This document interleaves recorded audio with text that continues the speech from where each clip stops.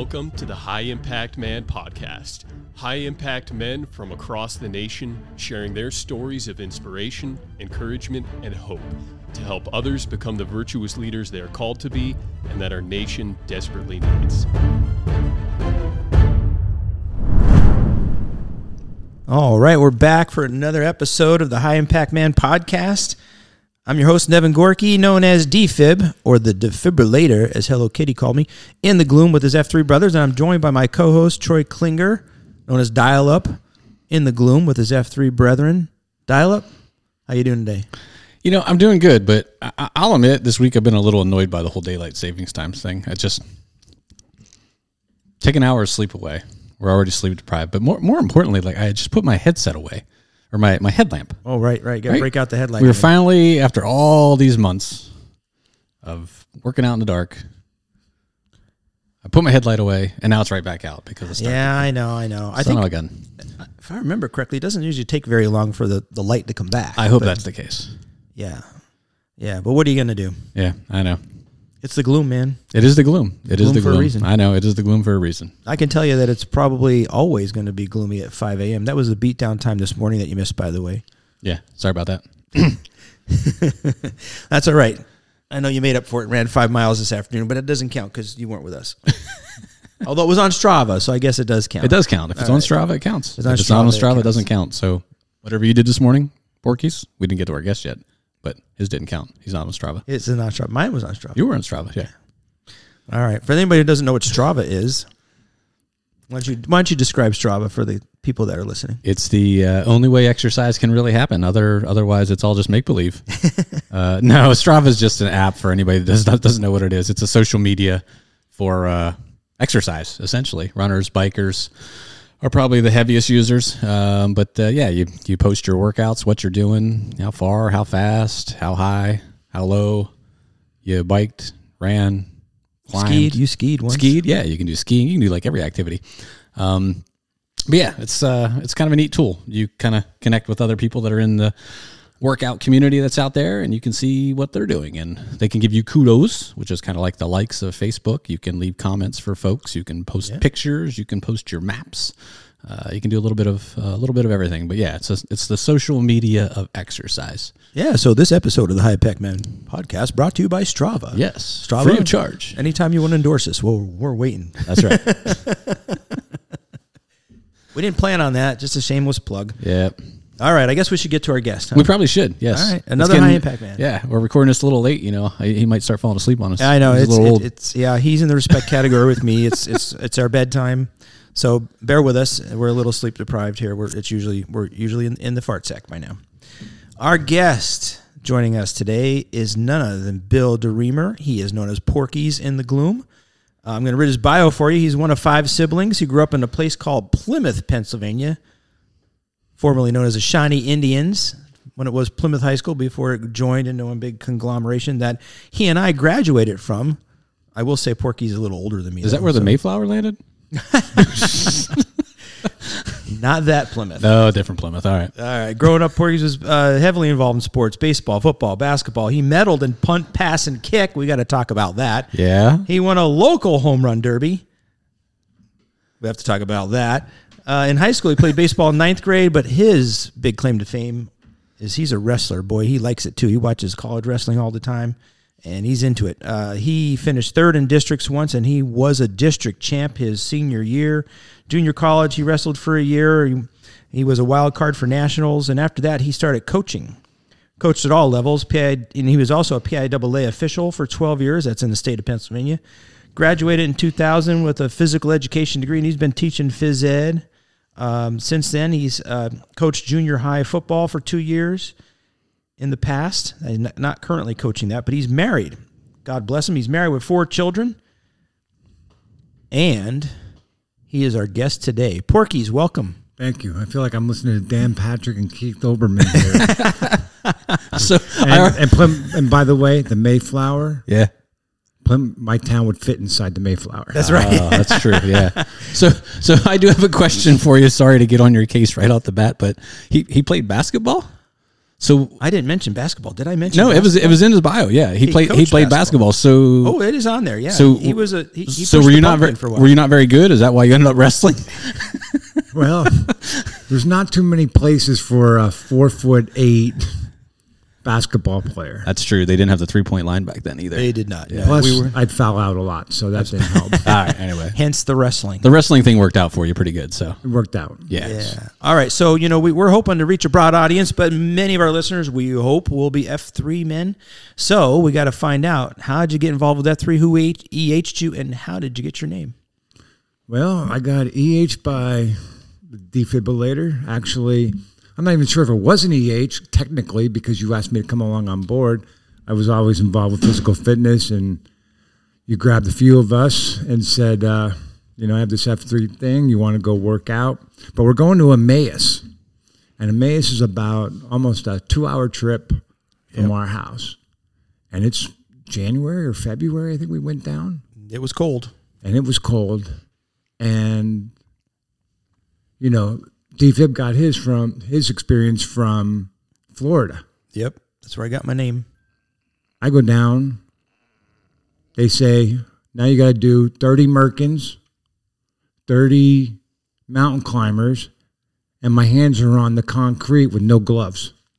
But fortunately, a gentleman down there loaned me a pair of gloves, and it was all good. Yeah. But, it was crazy. So, yeah, you brought me along. You asked me if I was interested in it. Physical education, obviously, that's what I do now. But being physically active has always been important to me. And when we got down there, I wasn't too sure it was going to take off. Because we left at I think I was up at like 4 o'clock in the morning. Yeah. You guys came to my house and I drove down. I think we left at 4:45 or something like that. And we left pretty early in the morning. I'm like, what am I into? And then we got this running stuff going on. And then we're doing lunges and we're doing squats and we're doing jump ups on a picnic table. But yeah, you me, brought me along, and I bought into it, and we've been going ever since. Yeah, tell us how you got the name. Porkys. Well, so one of the guys from down in the Lehigh Valley, so a shout out to them, they wanted to name me Mrs. Ballbreaker after the movie Porkys. For those of you that don't know, go back into the 80s and go find out. And she was a phys ed teacher. Yeah. And since we couldn't really use Mrs. Ballbreaker in church, they came up with Porkys, and that's how I got my name. Yeah, that's awesome. Twinkle Toes was with us on that trip too. That's right. 3 of us went. And down. I couldn't believe the way that guy could jump. Oh, unbelievable. He's 250, 260 pounds, Big and man. And he jumps like Charles Barkley did when he was in his prime. We were doing jump ups on the picnic table. We were supposed to jump up on the seat and then jump to the ground, up and down. And the guy that was queuing, I forget who was queuing that day, but anyway, he said, if you want to, who? Dynamite was queuing. He said you could jump up to the top. In other words, jump to the seat, then jump to the top. And Twinkle Toes, this is how he got his name. He jumped right from the ground all the way to the top of the table over the seat. That's a lot of mass moving that high that quickly. That's right. That boy's got some fast twitch. For the listeners that might be intrigued by the movie Porky's now, I do think that it's worth mentioning that our podcast is G-rated. The movie Porky's is not, so right. You probably don't want to watch that with any of your little ones if you check it out. That would be true. If you check it out. That was a movie from early or mid-'80s, something like that. Mid-'80s. Yeah, we're familiar with those movies. That's right. Yeah. So now I know about Plymouth, but our listeners probably don't. I grew up in the town over called Kingston, but why don't you tell us what it was like growing up in Plymouth, your family life, the whole thing. What was it like growing up there? So, ironic, we ended up moving to Plymouth in my kindergarten year, between kindergarten and, actually, I was in pre-K, and we moved to Plymouth in, I think it was 69 it would have been, in that summer. I liked it where we were at because we could sleigh ride with cardboard boxes right off the hill on my backyard. Mm-hmm. And I just have that vivid memory from when we lived in the back mountain for that year. And then we moved to Plymouth. It's a small town. I think at its height maybe had 8,500 people in it. Very close-knit community on the edge of our school district. And, everybody knew everybody. And We had a lot of kids my age around, so that was good. You know, it was a good way to bring a family up. Nice, clean, quiet community. So, what was the town known for? Like any particular manufacturing business? Furniture. Or anything Plymouth? like that? A lot of I will furniture tell you, stores. I will go back in the coal mine. It was a big coal mining town. All right. There were 2 coal mines, I believe. There were 120 bars at one time on the main road alone. Now, I've run that, and it's about a mile and a half long is my town. And the old coal miners used to try to see how far they can get down, have a drink at every bar. But we had more of our share of bars. Matter of fact, there was a bar that was right next door to us. It was a beer garden, they used to call it back then. Right. So it had housing above it. Yeah, they had housing above it, so you can rent and live upstairs. And in '72, we had the flood of Agnes, and it wiped the whole foundation out on that. And it probably would have been better, and I'll get to that story later, had it still stayed up. But so, you know, really, there wasn't a whole. We were kind of disconnected from the other towns because we were on the one end. They actually built the high school, so I pretty much walked to school my whole life. I think I took the bus for a year, and then for 3 months, the year that the school was finally built. Grew up I have an older sister, a younger sister, 2 twin brothers. Sports was very prominent back then, being involved in the community you did mention basketball, but football was big in our town, and so was Little League baseball. Like we had 6 teams. Now I don't even think they have a team. Right. They combine with another town today.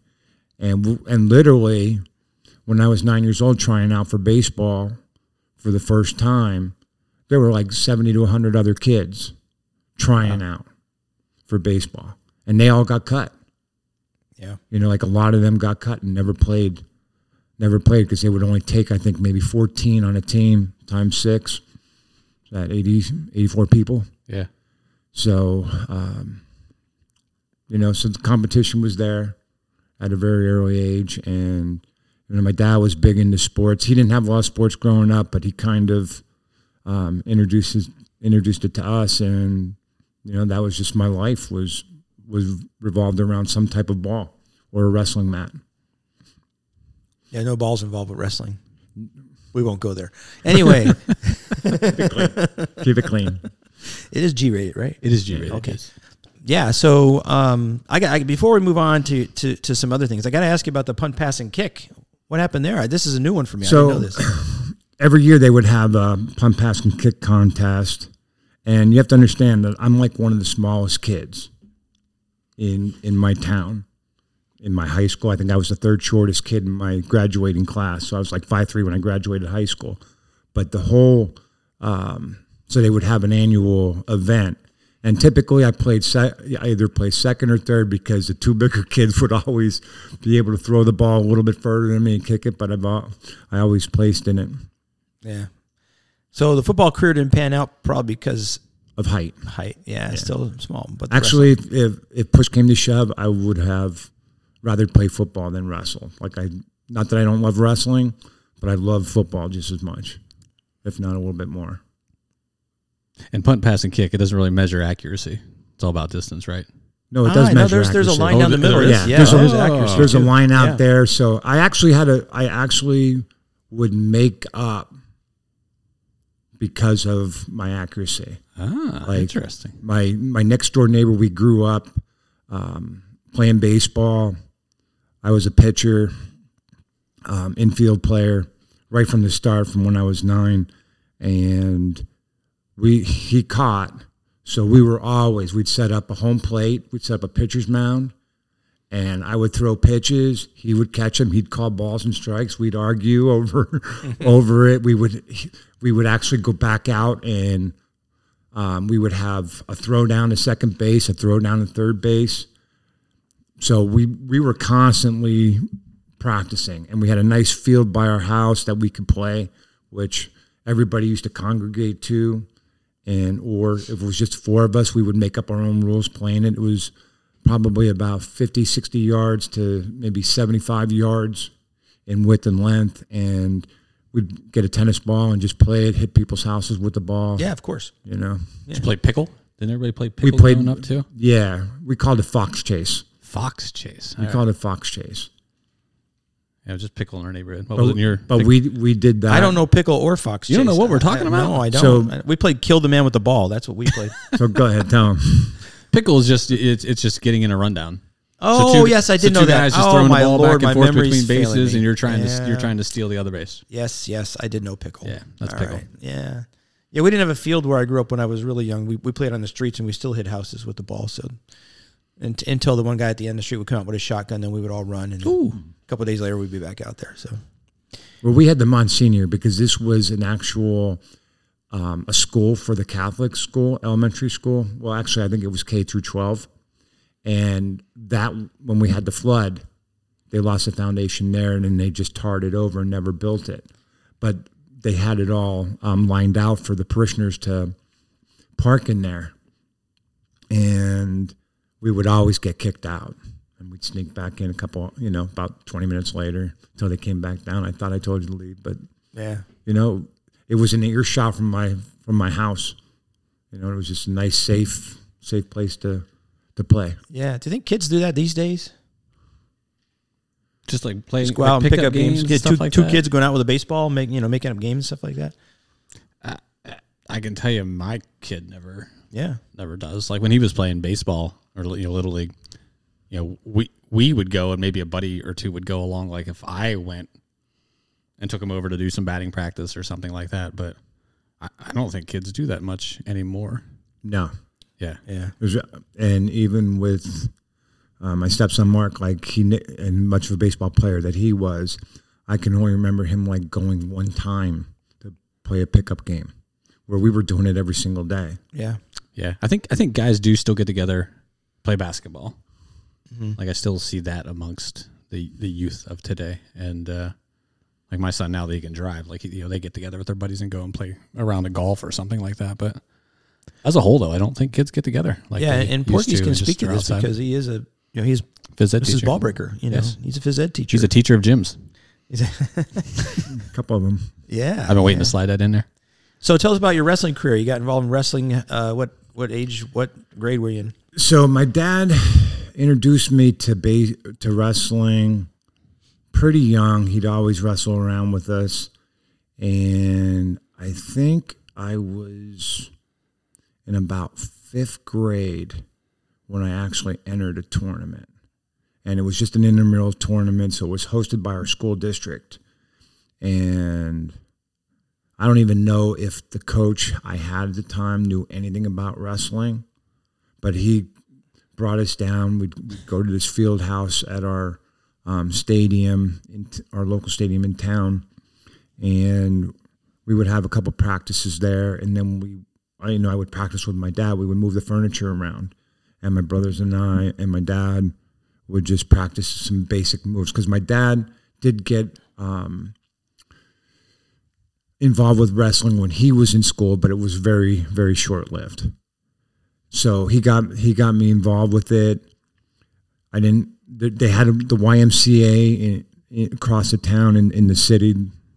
Wilkes-Barre had a team, but they wouldn't let me play because I didn't have grades. So my dad would never let me get involved with it. I think that was more my mom's doing than my dad. But and that didn't change too much throughout the year. We can get into that. But yeah, that's how I got into it. And then in 7th, and actually I did well. I think I took second place or 3rd place the first time.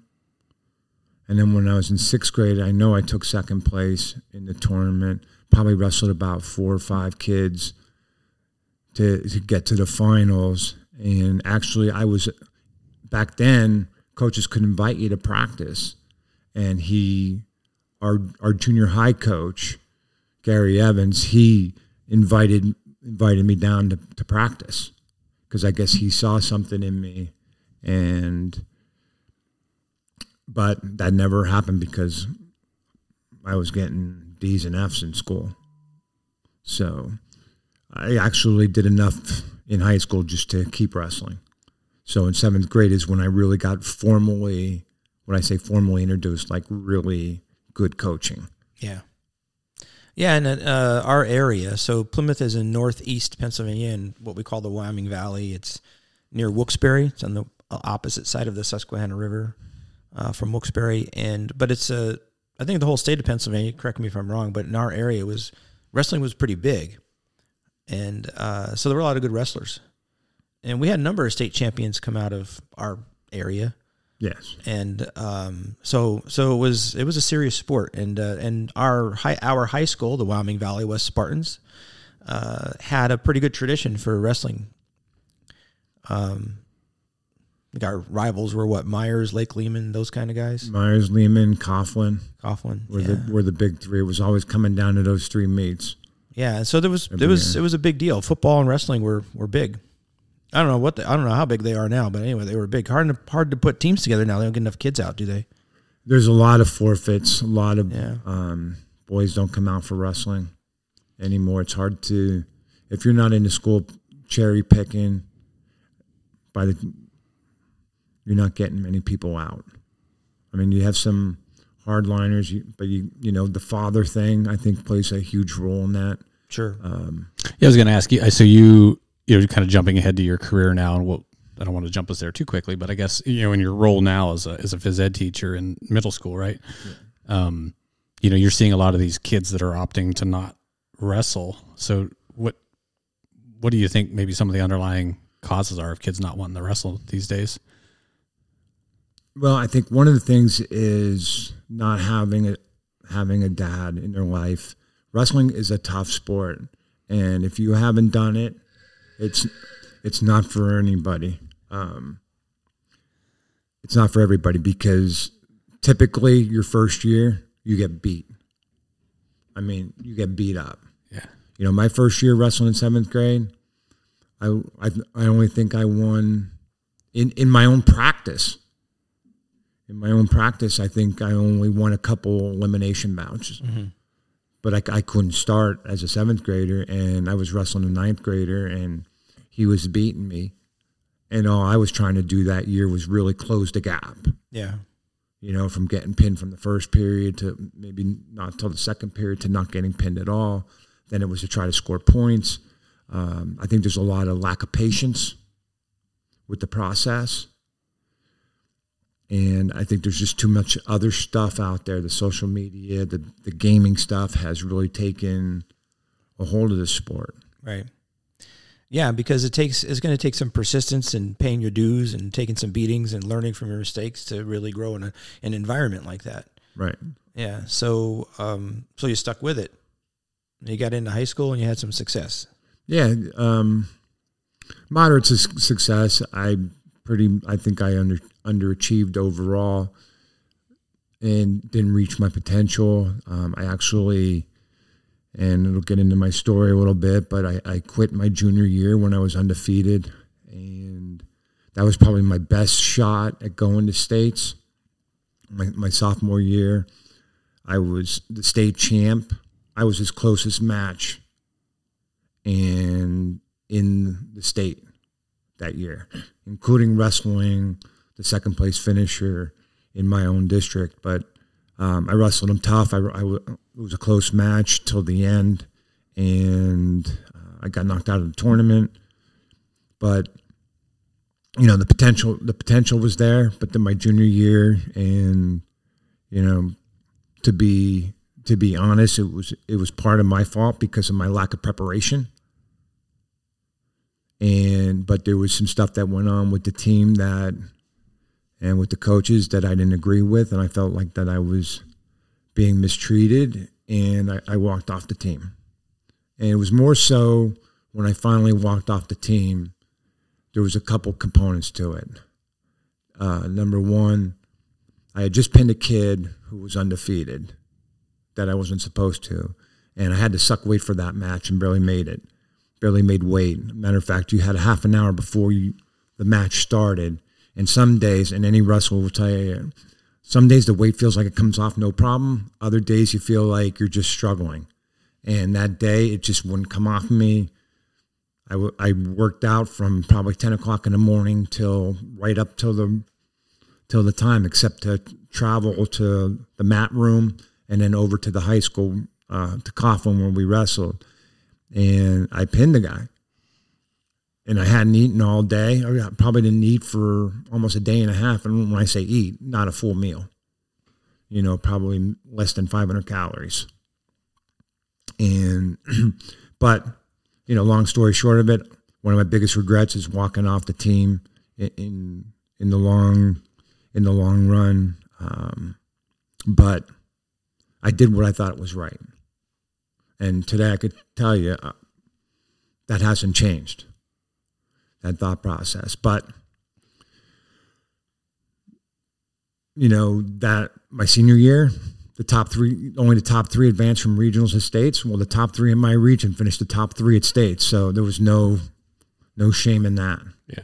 And my senior year, I pretty much wrestled for myself, and I didn't cut any weight that year. The previous 3 or 4 years, I wrestled either 95 or 98 pounds between junior high and high school. And my senior year, I decided not to cut any weight, and I had a great season. Finished with the most wins on the team, and went the furthest out of anybody on the team. And considering that I was the worst wrestler coming in at 7th grade, that's still a pretty good accomplishment. And I got to college and was able to wrestle a year of college, and had success there. And I also have 2 younger brothers that wrestled. They wrestled through the Y. They got a good start, and I spent a lot of time coaching them. And when I got to college, it was finally just focused on me, and I got better. Yeah. Where I was always coaching them when I was a kid. They kind of primed me into that coaching. Well, your coaching mode. for them paid off. Yeah. Because one of them was a state champ. Yes. Eric was a state champ, one of 3 at our high school. Yeah. Yeah, his brothers, Eric and Doug, are twins, and they were in my grade. Yeah. So, anyway, you got off into college, and then what happened? All heck broke loose. Actually, it started before college. And, the end of I'll tell you, the first time I got drunk, I was 10 years old. And we were on a football trip. And when we came back off the bus from the football trip, one of the guys in my town who ended up being a professional football player named Mark Duda, his brother played for Villanova. And we would go down a trip to go see him play. That was part of our fun thing at the end of the year that we did. And the coaches had ash cans of soda on one side, ash cans of beer on the other side. Well, they were all drunk. We're feeling pretty good. And when we got on the bus first, they were all outside the bus. They didn't keep count of how many beers they had. And we took some in the back, and I got drunk. And that was my first introduction to alcohol. And I really didn't party. I was pretty much a hermit for the most part. Growing up, like I didn't hang out with people after school or anything like that. So, but by the time my senior year ended, I started partying right after, pretty much within a month after my high school season ended. And then it was just a 6-year nightmare after that of just partying. I was able to stay, I think I drank twice during wrestling season in college. I started, when I went up there, I was partying right away. Wrestling season came, but then I stopped going to classes, and, they told me to come back when I grew up. I haven't been back there since. But, What was the attraction to the drinking? Well, I was always searching for answers. I always knew that there was something different about me. Even from a little kid, I had this like sensory perception by things that bothered me. Like it didn't bother other people, and they'd be like, "Get over it," and I couldn't get over it. And I had a reading disorder. Matter of fact, I will say that I'm probably one of the only kids who ever actually officially skipped summer school. I went to summer school, and our baseball field was behind our elementary school. And I'm looking out the first day of school, and all my friends are playing minor league baseball. So I went home, I put my glove in my back, shoved it in my back so my mom couldn't see it because Dad was already gone to work. And I'd go up to the school like I was going to school, and I'd go to the back stair where there was a back stairs behind the school, walk back down and go play minor league baseball. And it was 2 weeks before anybody knew it. And summer school, I think, was 3 weeks. So I was already behind, so I kind of had that stigmatism, and I couldn't read. I just could not comprehend what I was reading, and really just got pushed through school. So I knew that there was something wrong with me. I also had my first official job when I was 10, helping my sister peddling papers. So we had a split route, and I would get a little bit of money of that. And all my money would go into the pinball machine that I would get. My dad didn't manage our money, didn't ask for anything, said just put some away. You don't give a 10-year-old a bag full of money. And I would go down. We had a pizza shop half a block from our house that had pinball machines. And it was like a magnet. I could say I'm walking in there for a piece of pizza and a Coke, and I would say, okay, I'll play one game of pinball. One game becomes 2. 2 becomes 3. 3 becomes 4. So I'm sticking all these dimes in it, and I'm spending all my money. And I used to walk out of there shaking my head like, why did I just blow my money on the pinball machine? Like it made 0 sense. Yeah. And it actually, it didn't make sense. But anytime I walked in there, I mean, if I wasn't going for pizza for the family, and even then sometimes, it was like I was back there attracted to it, and I had to play it. I had to beat the high score. Mm-hmm. That was my rationale. And, I wasted a lot of money on that dang pinball machine. So I always knew that there was something wrong with me. But communication didn't exist in our household. How do I say to my parents, like, I just blew $5 on the pinball machine, and I don't know why. There's something wrong with me. So you kind of just sensed that you had this like addictive before I knew trait. Yeah, before I even knew what it was. Right. And I would obsess over things. If I struck out, mm-hmm. if I beamed somebody, like I would just carry it on. And my dad was very good at being negative. And trying to be perfect. And I just tried to live perfectly, but it was kind of like a paradox because I knew I'm not perfect. I knew I was never going to be perfect. And I'm doing all this other stuff, and I just knew that there was something wrong. That I was different than other people. Didn't know what it was, but then, I got booted out of college, like I said earlier, and I just started drinking and drugging. One thing led to the next. And I think getting into it was looking for answers, looking for a sense of being okay. Like I was never comfortable in my own skin. Yeah. Our buddies on the wrestling team and people in school that you met, I was a guy that kind of was on the periphery of the group and would laugh and joke, but I would never say anything or interrupt anything or put it in. And there's a lot of times my brain is going 100 miles an hour, but my mouth says something totally different than what's on topic. So you'd get get busted for that. So I just kind of stayed on the edge, and I just played it real safe, so to speak. Except obviously not too safe because, I got into drugs and alcohol and then it was just to kill pain because my upbringing was pretty rough with my dad. I'm not saying he didn't do good things, but there was a lot of things that he did that really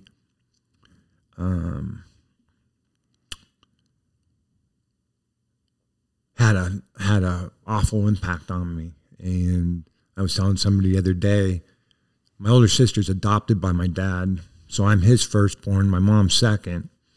So that should have told me I was screwed up because I'm not sure if I'm supposed to be number 1 or number 2.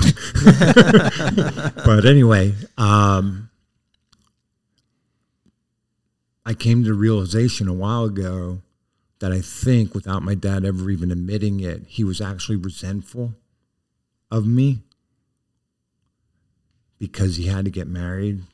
And he married my mom, and it just hit me one day, and just dealt with it. But because I took a lot of not your normal beating or your normal like put downs, but stuff that would meant to demoralize you or to demean you. So he took a lot of confidence and a lot of self-esteem away from me over time without even realizing it, even though in some areas he was trying to be encouraging. Yeah. So, I just went, I was off to the races for 6 years, and somehow, I don't even know how, but I always worked hard. So I got a job at Wendy's and worked my way up from that to a manager. And I'm like managing a $250,000 business, and I can't even manage my own life because it was just getting so dysfunctional. And everything, my whole life just centered around how was I going to get the money? Where was I going to get the drugs? Where was I going to get the alcohol? How much was I going to buy? And really, I think in some ways I was on a suicidal mission, But God had other plans. Yeah. But I always say that I'm on borrowed time.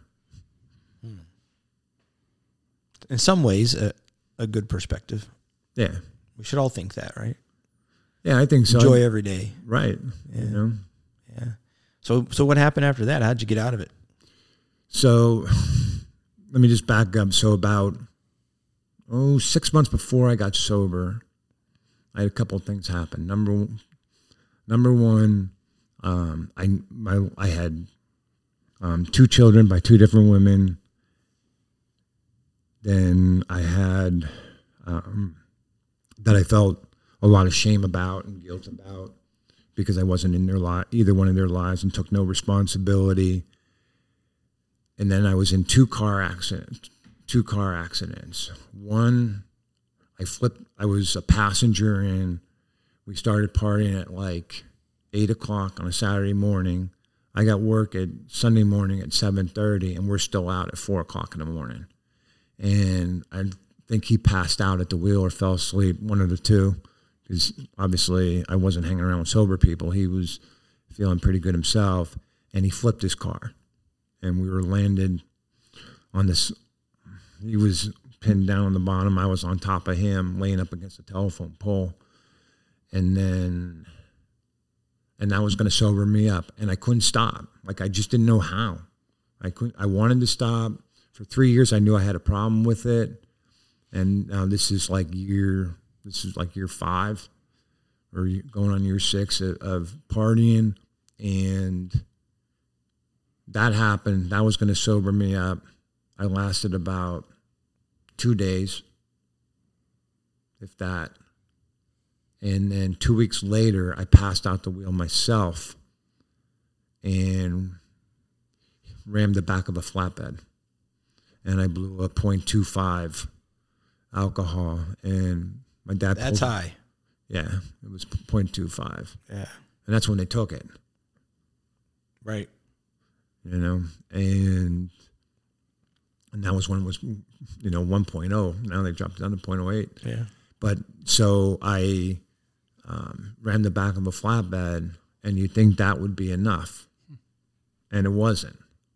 I'm still trucking along. Like, that lasted, I don't even think that one lasted 24 hours. And I was back at it. So...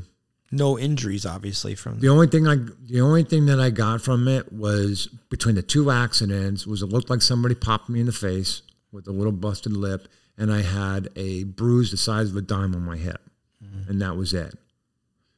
So you're feeling kind of invincible.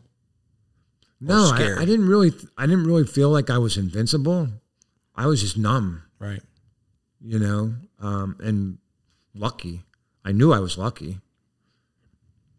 So I remember after that, because I lost that car because that car got totaled. Shouldn't run into the back of a flatbed. I don't even know how fast I was. I woke up like from me to you away from them. We're 3 or 4 feet. Yeah.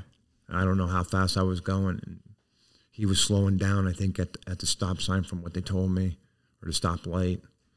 And the cop that was there, he basically told me, he goes, nobody can drive your distance if you're not practicing at alcohol. Because I drove a pretty fair amount of mileage under that condition. But then, I started to pray to God. And I can remember just vividly asking, like, God, like, I don't want to keep doing this. And I had this old 68 Chevelle now that I'm driving. It was AM radio, no air conditioning, the crank windows, no music. And I remember vividly, I can tell you exactly where I was at. I was on this ramp and going towards Nanticoke, coming up, and I'm asking God to just please help me. I don't know what you want from me, but just I don't want to keep doing this. And I heard the seatbelt click in the back seat, and I actually turned around because I thought something happened. And I honestly believe, and couldn't convince me otherwise, that there wasn't God's Spirit in that vehicle. So, but he still let me roll. And actually I got into treatment because one of my brothers went to treatment, and when he came out, my parents were like, you're going or you're going. Because I was still living at home. And I walked into the work the next day. I was still fighting. Even though I wanted help, the amazement part about this insidious thing with drinking is that 1 minute you can want help, and the next minute you're still fighting for that drink, or you're still fighting for that drug. And right up till the day before I went to treatment, actually I think it was 2 days before, I had one of my employees, when I was still managing Wendy's, came up to me and told me about her brother that had just recently died of a cocaine overdose. And she let me have it. And she was probably one of the few, she was 18 going on 28. Like, she was just so mature for her age. Had anybody else told me, I probably would have just, said blippity blip and, who do you think you are? But I listened to her and went to work the next day, and I think it was first day of summer. I was sitting in rehab. And for the first time in my life, obviously I was asking for God for help before that, but I'm like, God, like, I don't know what my life's for. So I was 23 and a half years old.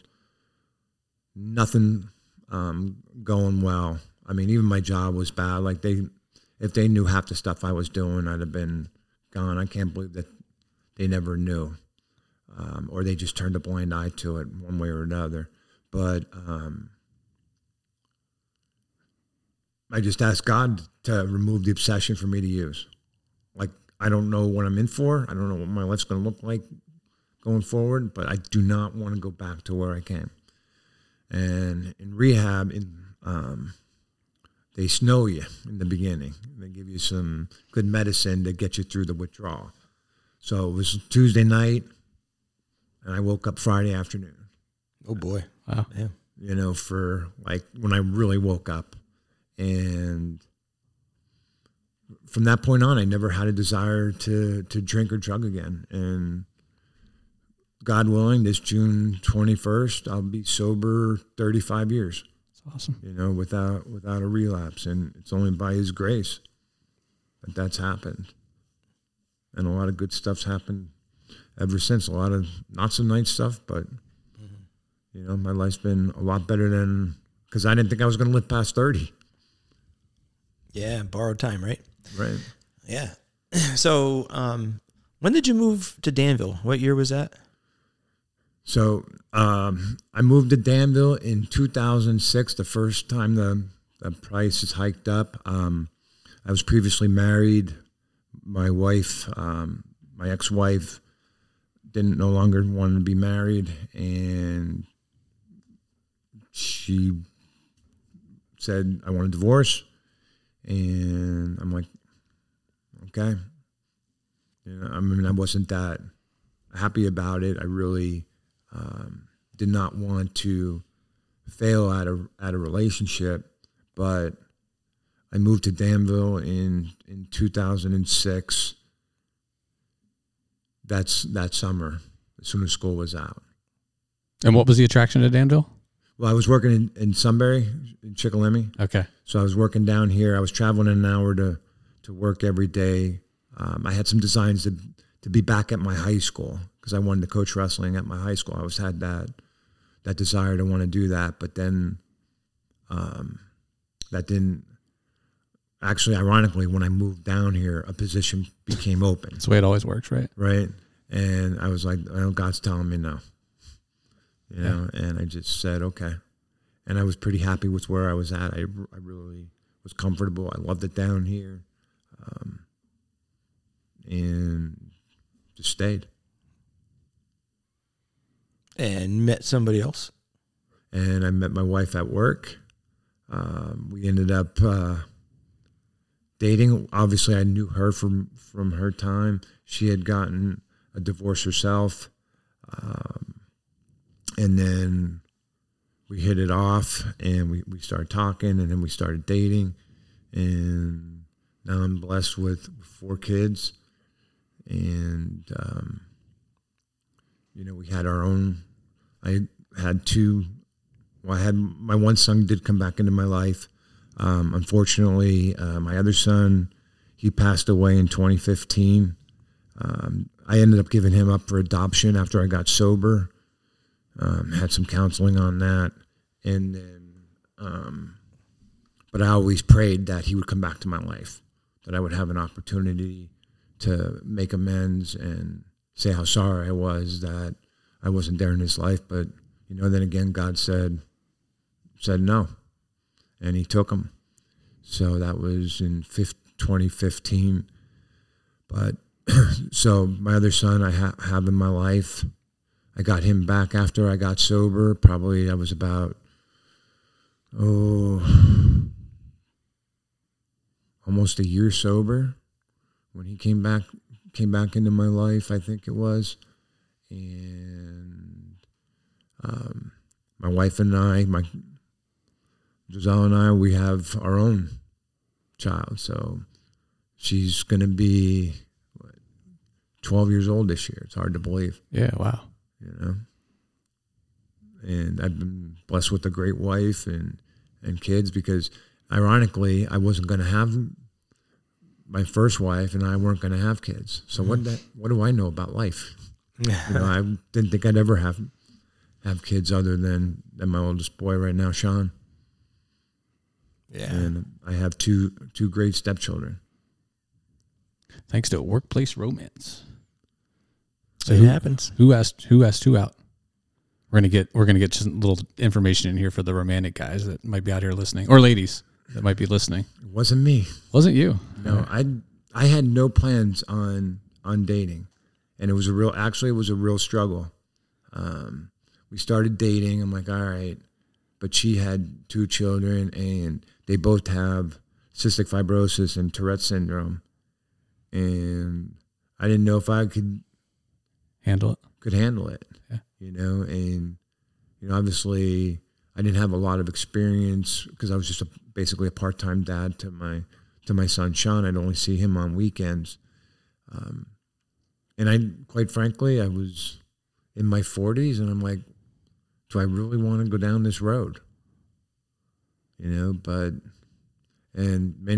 I moved to Riverside down here in 2006, and then when we started dating, you know, and she's putting the full court press on me. You know? All right, I was gonna. So my follow-up question is, who said I love you first? Oh, she did. Okay, she did. Dial up the romantic. I know. I was just curious. I thought maybe he turned the corner and he ended up asking first. I was curious. Yeah. Gotta paint a little love story stuff in here. All right, okay. Right? All right, sorry. No. Anyway, back to the wrestling thing. I was really right. Just kidding. No, keep going. I was really comfortable being by myself, and I was at that point where, I'm like, I'm okay. I wasn't. Yeah. I really wasn't okay. I was fooling myself, but I had a lot of stuff to occupy my time. I was playing golf every day in the summertime, or just about. I was working in a golf course part-time. I was coaching wrestling. I was coaching football. And so I had a lot of investment into other things. So I'm like, that stuff's going to go, you know? And I was really fighting it. And believe me, a couple of times she gave me an ultimatum. This is it. This is it. And I'm like, it's on you. And I just kept praying on it. I wasn't going to church or anything, but I just kept praying like, God, you really want me to take on 2 children, not only 2 children, but 2 children that have illnesses. Yeah. You know that there's going to be some type of issues with them growing up without their father in their life, and really trying to plan like, I can't be their father, but I've got to be their friend, but I've got to be also a firm adult and in agreement with my wife on stuff like that. And it was just a tough decision, but then I made the decision, and, I've been blessed. Yeah, you've been blessed and they've been blessed because you've been a great husband and father to those kids. Yeah. And then to Hallie, your youngest, who you had with Joselle. So you've certainly made the sacrifice. It is a sacrifice. You give up your freedom to some degree when you get married and you take on that stuff. And you've been an encouragement to me. I can tell you that. Yeah, same here. Yeah, because you guys have dealt with a lot of stuff because both kids that have CF and dealing with those issues, and then some other health issues in the family and stuff. So, yeah, man, it's been great. So, and ironically, Hallie was born with health issues. Yeah. She has a form of spina bifida, and she has a rare genetic eye disorder that we can't trace on either side of our family. Wow. Yeah. Yeah, it's certainly been at times a tough road for you, but you've just held strong through it. Yeah, it's interesting because you shared there that there was some selfishness, right, keeping you from wanting to get into this relationship. And yeah, as an outside observer, like I've seen a lot of these struggles that your families went through, right, with the kids' health, Giselle's health as well, and selfishness is not any word I would use to describe how you've rallied around your family and supported them. Right. From my perspective. So I commend you for that, respect you for that. And, like DFib said, it's certainly inspired me to see you take care of your family. I appreciate that. Yeah. Yeah. And so then, when we started this F3 thing, I've told the story before a little bit on the podcast in the past, but I got involved with F3 when I moved down to Florida for a year. My wife and we ended up moving back. And to make a long story short, I missed F3 and I wanted to be part of it. But the closest one, as you said, was down in Lehigh Valley. It was a close to 2-hour drive. And so I thought, well, I got to just plant my own shovel flag. When am I going to get to come along with me? So I was the dancing idiot, I guess. And yes. I got some more guys to join me. And 2 of them are on this podcast right now. So I conveniently had soccer practice. I had to run that morning. Yeah, dial-up begged out of the 2-hour drive at 4 a.m. But 3 of us drove down. And, of course, I knew what F3 was about. And we got down there, but Porkys was the guy I thought of. And him and Dial Up and a couple other guys. So we had a 5-member SLT. And just so happened that right after we made our trip down there and stuff, when we were thinking about having our big kickoff, COVID hit. And so I started by sharing some workouts by text messaging, and everybody would do it on their own, and then we would videotape ourselves afterwards and that kind of thing, until we finally launched in May of 2020. And I could tell you, so Porkys is, 58 now? Yes. 58. So he's 3 years older than me, and boy, this guy can go, let me tell you. I remember he said he was in high school working out from 10 in the morning until he had to wrestle, and then he wrestled a guy and pinned him. Yeah, he's still been working. He's been working out since then. And I feel bad for the kids that are in his classes because he puts them through the ringer, I'm sure. Yeah. I remember you would do like the deck of cards workout and you would do it with him every class, and then you come to a beatdown. Yeah. Or you do the beatdown in the morning and do that.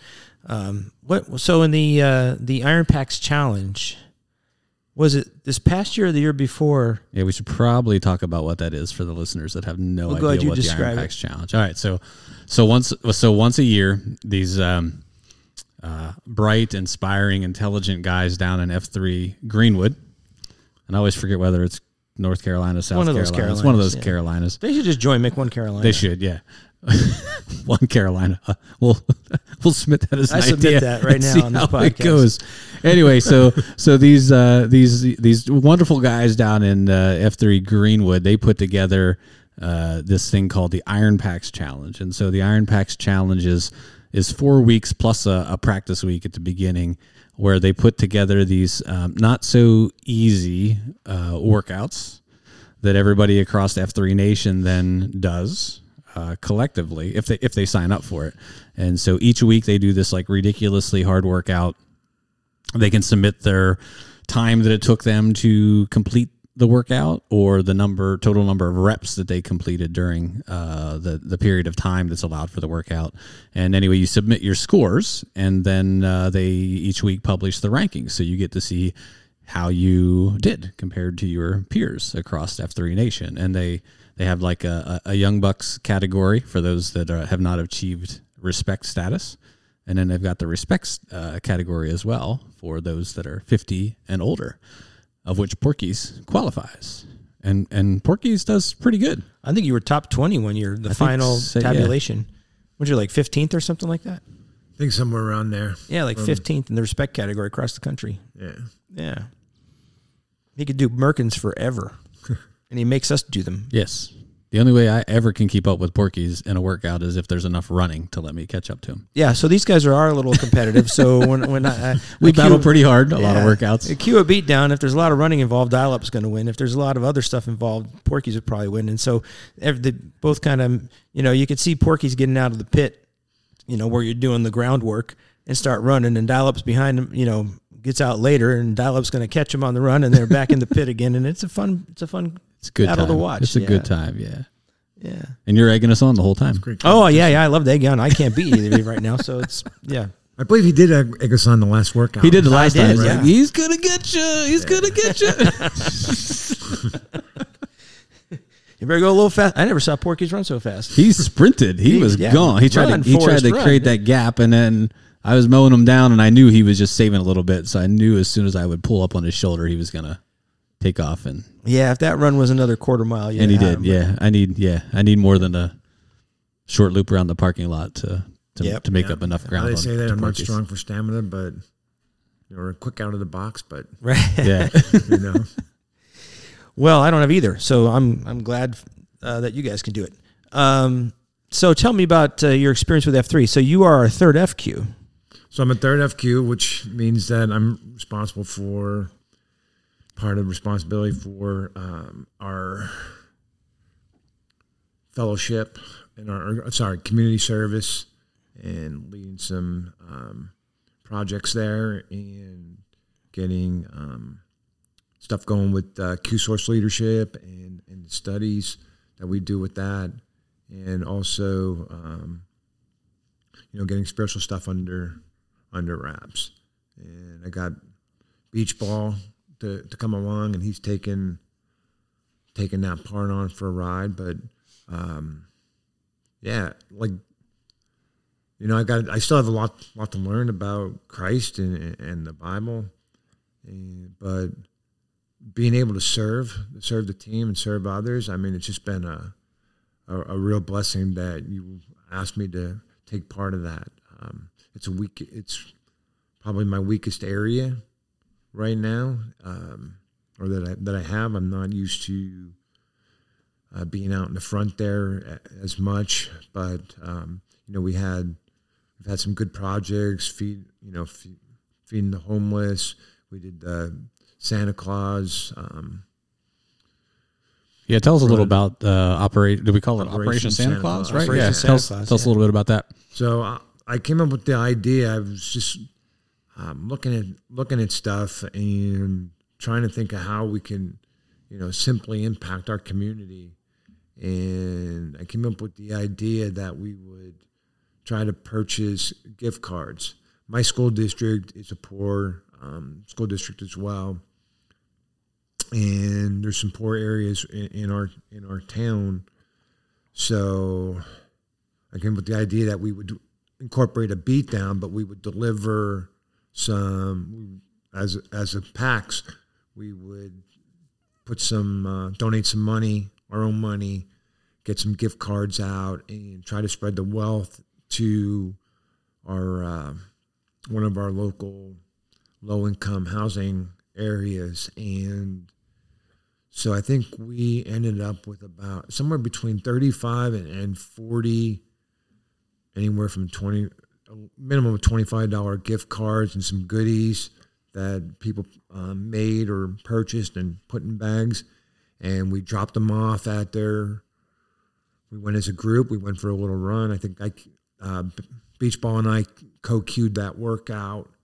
So we added the run, and we dropped off the just random houses in the project area. And I'll tell you, one of the biggest blessings was when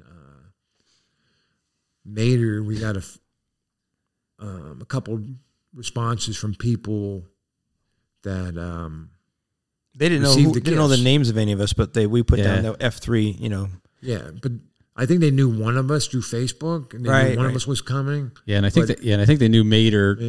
They knew him from just seeing like our different posts on social media. Right. Yeah, I was trying to. That's what I was actually doing here on my phone while we were talking. I was trying to find that post that she had shared. I would have been better prepared had I known our conversation was going to go this way. But I was looking for that post because if you don't mind me jumping in here, I have to tell you, Mater and I missed that morning because we had our soccer team that we coached down at a tournament South PA, and we were coaching the kids, and this text message comes through to Mater, and he pulls it up and he reads it to me, and here I am, my wife will tell you I'm a softie, and I am. Mater's like reading this to me, and like there I am standing on the soccer pitch, with the team, helping them get ready for the next game, and like literally like my eyes are kind of tearing up, hearing just this message of what Operation Santa Claus meant to her and her young kids, just to come out totally surprised to find these gifts at their front door that morning. And I think one of the 4-year-olds got it right and said, I think one of the young kids got it, and it's like, Mommy, we got a gift, and just the excitement that it caused for her kids, and the mom, just the heartfelt message of her sharing how much just such a small little gift, and token like that at the time of Christmas meant to her family, because she didn't have a lot of money to get anything for her kids, so it was just huge. So yeah, well done. That was a great morning. And so that's a great idea and a great project. Just one of a number of things that we've done, but that was a really cool one that stood out. Spielberg, do you have the text? Is that what you're showing us? I'll let somebody that doesn't need to wear glasses read it. All right. Yeah, so it was simple message here. You have no idea how much that meant to my 4-year-old twins. They said, "Somebody left us a present, Mommy. As a single parent, it really meant a lot to us. Thank you so much." And then she went on to say, "Christmas is tough this year, and this gift will allow them to go into the store and pick something they want. Thank you from the bottom of my heart. Merry Christmas to you and all the men who made this possible." Yeah, that's what it's all about, man. When F3 guys get together and they start growing these bonds of fellowship and become high impact men, really, and want to influence our communities. And this is where this is the result. One of the many different ways that we can see the results of that. I want to get back to what F3 means to you. Like, so tell us, what has F3 done for you? What does it mean to you? Well, it has accelerated my fitness because I really feel like overall, I work harder at my fitness now than I ever did. And that includes when I wrestled. Like, where I actually am not mandated, not have to, but I put that in there. But, you know, stuff like this that we're doing with this kid, when I read that, you know, I read that post as well. Like, I was just in tears because, you know, you don't realize, I think sometimes, how much just even a small thing like a $25 gift card really means to somebody. Yeah. You know, that's down and out. And, you know, God put them in our lives because we don't even know where they live. Yeah. Do you know what I mean? We just know it's a housing unit, but we didn't really know who was where. We had some ideas because, you know, we looked for houses that had toys in the yard or on the porch and stuff like that. So, you know, F3, it's not really about my fitness anymore. It's more about watching other guys grow. Like our boy Spielberg here, you know, taking on, you know, he's a young man and, you know, he's taking on the responsibilities and growing. His fitness is growing. We've had some other people that have come along that I've just watched grow that, you know, they couldn't run a lap the first time they came. Right. Yeah. And even more importantly is how they've transformed their personality. You know, I think we've had some people that were between borderline depressed and angry that now they have smiles on their face. They're joking around. They're interacting where before I knew them before they were even in F3 and they weren't that person. Right. Yeah. So their fitness has accelerated them. And I'm really affirmed, and my college wrestling coach really stuck us in the basics. Is, you know, getting sleep, trying to eat right, and fitness. So seeing the men come together, you know, sharing each other's burdens.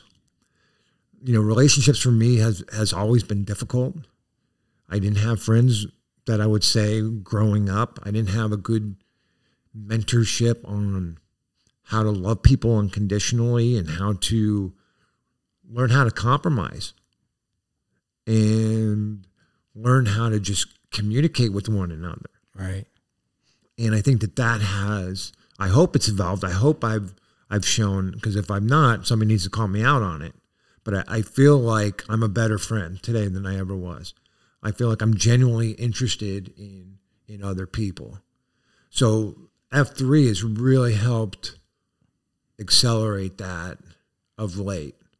And just watching and just watching the men grow, holding yourself accountable, knowing like there's, you know, some days you don't want to get up in the morning, but you know your brother's going to be out there. And, you know, last week I was feeling ill and I knew the Tuesday workout, nobody showed up and the guy was by himself and I felt bad, but that I wasn't there.